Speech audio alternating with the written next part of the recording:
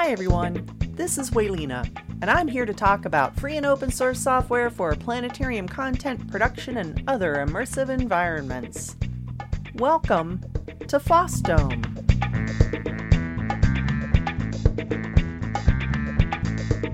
I want everyone to know that show notes can be found on my blog, fossdome.com. I'll make sure to leave links for any software or tutorials mentioned in the episode. And if you like the episode and you want to hear more like this, make sure to subscribe and rate it in your podcast listening software of choice. Today is Tuesday, June 8th, and this is episode 13, Open Source Information Focus on Books. So what have I been up to lately? Well, I'm a few days late with this episode, but hopefully I'm sounding better than ever. I needed a new microphone, so I ended up getting a different style, and I have it set up now in the spare bedroom I use for sewing mostly. And it means I'm using one of the laptops instead of the desktop machines, but it's easier to make this room a bit quieter. The computer room downstairs has several machines running and the TV in the next room. I should probably go with a different time of day though, since there is a lot of traffic on my street. But overall, I'm really liking the sound quality here much better. I'm using a Windows laptop right now, but I do want to get this working with my Linux laptop if I can. Yeah, I know, Linux and audio, not the easiest combination. Driving back from Ohio, I tried a bunch of different podcasts that I hadn't listened to before, and one of them was, is called The Changelog. The episode that caught my attention was Open Source Goes to Mars. And I had a chuckle over a comment about how we all know how fun it is to get cameras and audio rolling on Linux at times. Now, it was super cool to hear about all the different open source stuff used in the Perseverance mission, and especially with the Ingenuity helicopter. And I'll put a link to that podcast episode in the show notes. But I had a big chuckle over that, and it's true that my experience with Linux audio has not always been a healthy one, shall we say. It can get kind of frustrating sometimes, especially given that I'm using hardware that was made specifically for Windows. Now, that said, it's so much easier than in the old days, 20 years ago when I was trying to get Linux working with dial-up modems that were meant for Windows. Yeah, Win modems. You may have heard of those at some point. Yeah, not fun in those days, but we got through it, and I'm going to try to get that working with the Linux laptop because I'm just determined to do so. So yes, that episode was the podcast was called The Changelog, and the episode was called Open Source Goes to Mars. Anyway, I'm liking the sound better so far on this setup, and part of that probably is the room, because my sewing room, it's not really a sewing room, it was supposed to be a library room, but ended up with my sewing stuff and most of my mom's sewing stuff. So I'm surrounded by fabric and needlework stuff. So there's yarn and fabric and yarn. So it's a bit of a better sound space to begin with, I suppose. So back to what I've been up to lately. Now, my planetarium is still closed to public and groups from outside the college. But I've returned from my vacation time, helping a family there in Ohio and just hanging out and enjoying time with my dad. So I've returned to start rebuilding toward eventual reopening. I've got a huge to-do list of things to fix, some of which were screwed up before the lockdowns started. I should mention that, these past few years have been really rough on my family, and much of that had nothing to do with the lockdowns. The lockdowns and other restrictions just made things more difficult and more drawn out in trying to deal with them and sort things through. So today involved me following the short to-do list I made for myself that I made for myself before the trip, while getting my bearings and making a larger to-do list. Now, I find that if I go away and I don't leave myself a post-it note with a couple of things to jump on, that it takes me longer to figure out that larger to-do list once I sit down. Now, it's going to be strange managing my own time in the same way again. In the job I had been doing, I was on a team and needed to be constantly available. One of the great things, however, about that team was how encouraging everyone was of my efforts to go walking during my lunch hour. So I'll be honest, my health has been far from optimal these past few years. I mean, there's been so much stress. But sure, some things come along that are genetic or part of aging, but, they wouldn't be such a problem if it weren't for my poor habits of diet, exercise, and handling of all that stress. So when I returned from my March Ohio trip, the one where I started this podcast, I started walking 15 to 20 minutes over my lunch on any day I could get outside. Now, there's lots of spaces to walk indoors at the college, but outside and far from the buildings was just, I could get a better walk in, without wearing a mask, because we still had those restrictions at the time, really until quite recently. So it got then to where I was walking about 40 minutes every day, and everyone on the team was just so encouraging of that. So I also started riding after work. No, not horses. No, not motorcycles. I'm not that exciting. I got an adult tricycle last summer. Now, I did get to ride it in the fall, and I loved it, but then things happened. I just didn't have time, and I wasn't here enough. But this spring, I was able to get going a lot stronger when I got a more comfortable saddle for it. And I've noticed that my strength and endurance have been slowly improving. I know, what does this have to do with my podcast? Well, that's all right. We're getting there. So I've been consistently walking and riding, and for changing my diet, I started drinking a glass of whole milk every morning and found that it kept me full enough to not eat junk food all morning. And I started initially because I don't like 2% milk, and I needed something to take with vitamins and medication, so my stomach wasn't going all, ah. Well, at the same time, I started growing microgreens. Now, I found a lot of information online about growing microgreens, although it was mostly people growing them for selling them, an entrepreneurial kind of thing. I just wanted to sort of explore them as something to have in my own diet. So I found that I like the broccoli microgreens and the pea shoots best so far. In fact, I find myself eating a lot of pea shoots. We also started buying me carrots, and I chop them up every morning to take with me. So the microgreens, the microgreens, the carrots, so all this vegetable stuff, right? It also sort of branched into sprouting, and turns out I really like mung bean sprouts a lot. So all of this healthy eating has been making a huge difference. Funny thing is, I am not big on salads, but I will happily munch on the components separately. And so far, I'm down over 30 pounds since that was mid to late March. I've got another 40 or 50 to go, but I'm pleased so far. Now, I'm still not dealing so well with the stress, but the exercise and diet components are certainly moving me in the right direction. Now, a great deal of what I learned for sprouting and growing microgreens I found in blogs and videos. I absolutely love learning new things, and these are topics that can easily be practiced without too much rigorous study. But sometimes I like to take the deep dive too. And that's led me to finding some books out there on topics like permaculture and stuff. Because that's how I usually learn things, is through books. So that brings me to the topic, open source information focus on books.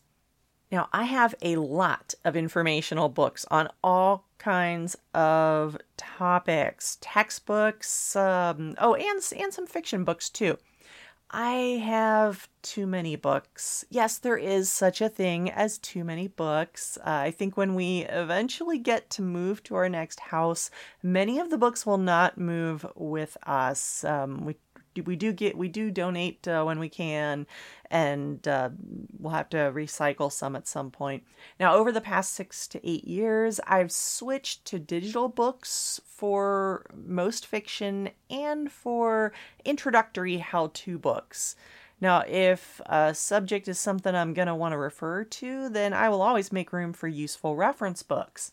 But my world has too much clutter in it. I need to cut back. So for learning new things as a beginner, I'm sticking with digital when I can. Yes, I've acquired a lot of gardening, sewing, and needlecraft books over the past year or so, but that's from my mom's collection.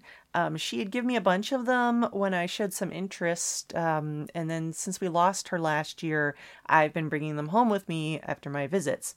You know, I say I'm sticking with digital when I can, yet if I get into a topic and find that I'm enjoying it enough to pursue further, then I do like to get print versions, but I try to limit it now to things that won't be entirely obsolete in a year.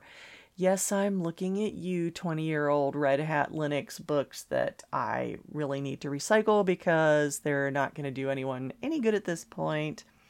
So this whole thing got me thinking about free and open source information, especially books.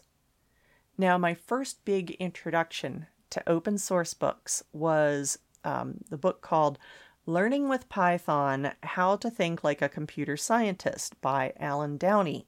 I liked it so much that I did purchase a print copy and worked my way through it learning Python 2.0. And I'll put a link to that, but you're probably not going to want to learn Python 2.0. So I'll include the link to that as a courtesy, right? I ended up not exercising that particular muscle too much because what I was learning Python for wasn't working out all that well. But then a bit later, I needed to pick it up again, but with Python 3. And this was, at this point now, I was using Python with Blender. The lessons of that other book were still pretty good, but I wasn't using it because one of our cats had peed on it and it became unpleasant to use. So I moved on to a different book called Python for Everybody: Exploring Data in Python 3 by Chuck Severance. And I'll definitely include a link for that too. Now, Chuck Severance has incredible online open source Python learning tools. I took one of his classes through Coursera, and I have followed more directly through his website and via YouTube and social media. And his book, the one I just mentioned, Python for Everybody, is based very heavily on the Alan Downey book. So no wonder I found it incredibly useful and readable, right? So let's see. Forward then to 2018, I started learning JavaScript. And now that I'm back to my planetarium job after over a year away from it, I'll have to relearn what I lost over that past year or so. My favorite general JavaScript book is an open source book called Eloquent JavaScript. Definitely putting the direct link in the notes for that. Eloquent JavaScript. Now, there had been a lot of, and they're still out there, open source, open books on teaching how to use Blender and GIMP and Inkscape, but they're all very out of date. I searched and did not find anything more recent out there. If I do, I'll certainly make sure to mention them. And if you hear of any, drop me a line, let me know, and then I will include that as well. So open textbooks, they're a subset of what's now being called Open Education Resources, OER. You see it everywhere now. Some users would describe any free-to-use materials as being OER, and others can get pretty specific in referring to materials that aren't just free to use, but are free to adapt and change for any purpose. We're talking everything here from text, diagrams, videos, and software to entire courses that have open license structures. And if you think about all the materials that are involved in there, some areas might have, where copyrights would apply. Some would use other types of licensing. So you might need combinations of Creative Commons and GPL or MIT licenses. So that's the sort of thing we're talking about, is all these different materials. Now, some such materials do have restrictions in how they are used and or require users to report their usage for the creators to be able to track who is using the materials. It varies, really, and anyone using such resources for formal or informal teaching needs to be sure of any licenses that are involved. But when I'm using these materials, I'm using them for my own personal development. So nothing that I'm listing here would be off limits for that sort of learning. So here's a few sites that have a handful to a lot of open textbooks on all kinds of different subjects. And I don't have a particular order in here. I think I saved my favorite for last or next to last or something, but I'll just go ahead and rattle them off. MIT OpenCourseWare.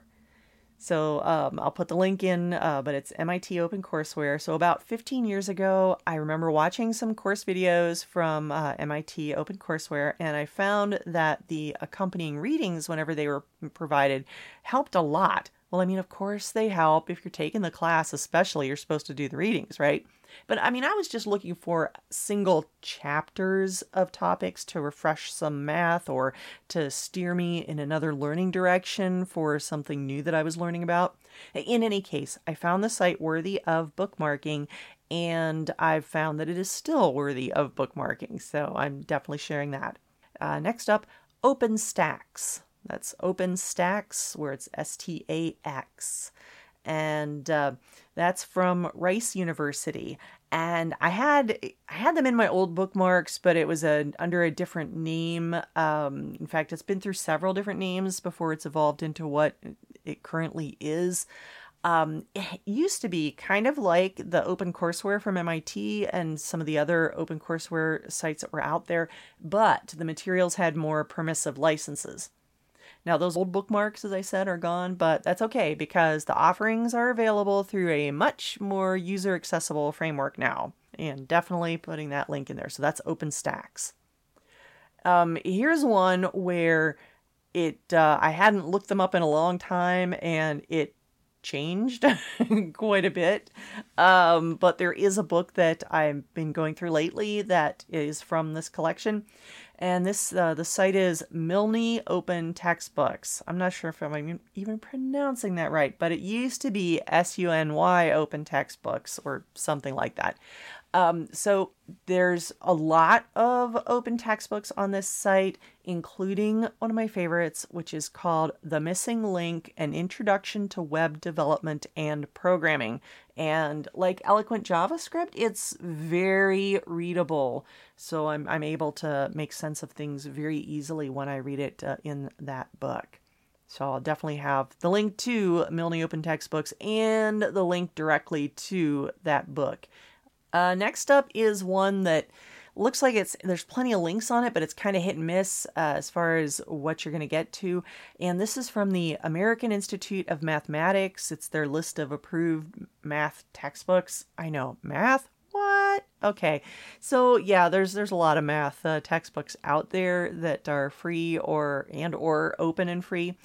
There's one book that I found interesting in their collection that was interesting enough that I'm putting it in the notes as well, and it's a book on games and puzzles, The Art of Mathematics, Games and Puzzles. So that's from a collection that is linked off of the American Institute of Mathematics. Next up, Green Tea Press, and these are computer books from Alan Downey, including a more updated ThinkPython book. I should say an updated Python book called ThinkPython that's an updated version of that much earlier one, the one that my cat peed on. Yeah, so definitely check it out because he's got more than just Python. Let's see. Another site. This may interest you. It's called OER Commons, oercommons.org. If I were teaching or, say, homeschooling or something, I would jump all over this one because you can search by subjects, by levels, by standards. It's way more than what I need. I should say I usually find something close to what I'm looking for in one of the other sites, so I don't have to dig that far into it, but it might be of interest to you if you're teaching or developing a curriculum for particular age groups or trying to tie into certain standards. So the favorite on the list, Open Textbooks Library. And this is from, I think, is it University of Minnesota? I'm not sure. I don't remember. But it's becoming one of my go-to sites for sure. It's very easy to use and search. And it's where I found a very interesting book on permaculture, an open textbook from Oregon State University that was used in their online class. And I'll definitely put a link to the book directly in there as well. Introduction to Permaculture is the title of the book. Now, I'm going to go ahead and mention that apart from textbooks, I do enjoy fiction books. And if you haven't checked it out lately, go ahead and check out Project Gutenberg for free ebooks. Now, these aren't open source, they're public domain, mostly public domain or otherwise free. And there's a lot of free speech preserved through this project. So some of the books, might make you uncomfortable to see them there, but you don't need to read them if that's the case. But I certainly do support that project. And again, that's Project Gutenberg. Do check it out. And that does it for this week's show, my friends. It has been fun. We should do this again next week or even sooner. Hopefully I won't be late. It took me a while to get the new microphone stuff set up, so I'm pleased with the results, though. So yes, it's been fun. We should do this again next week. Be sure to check out the show notes on my blog, fossdome.com. Till next time, be well.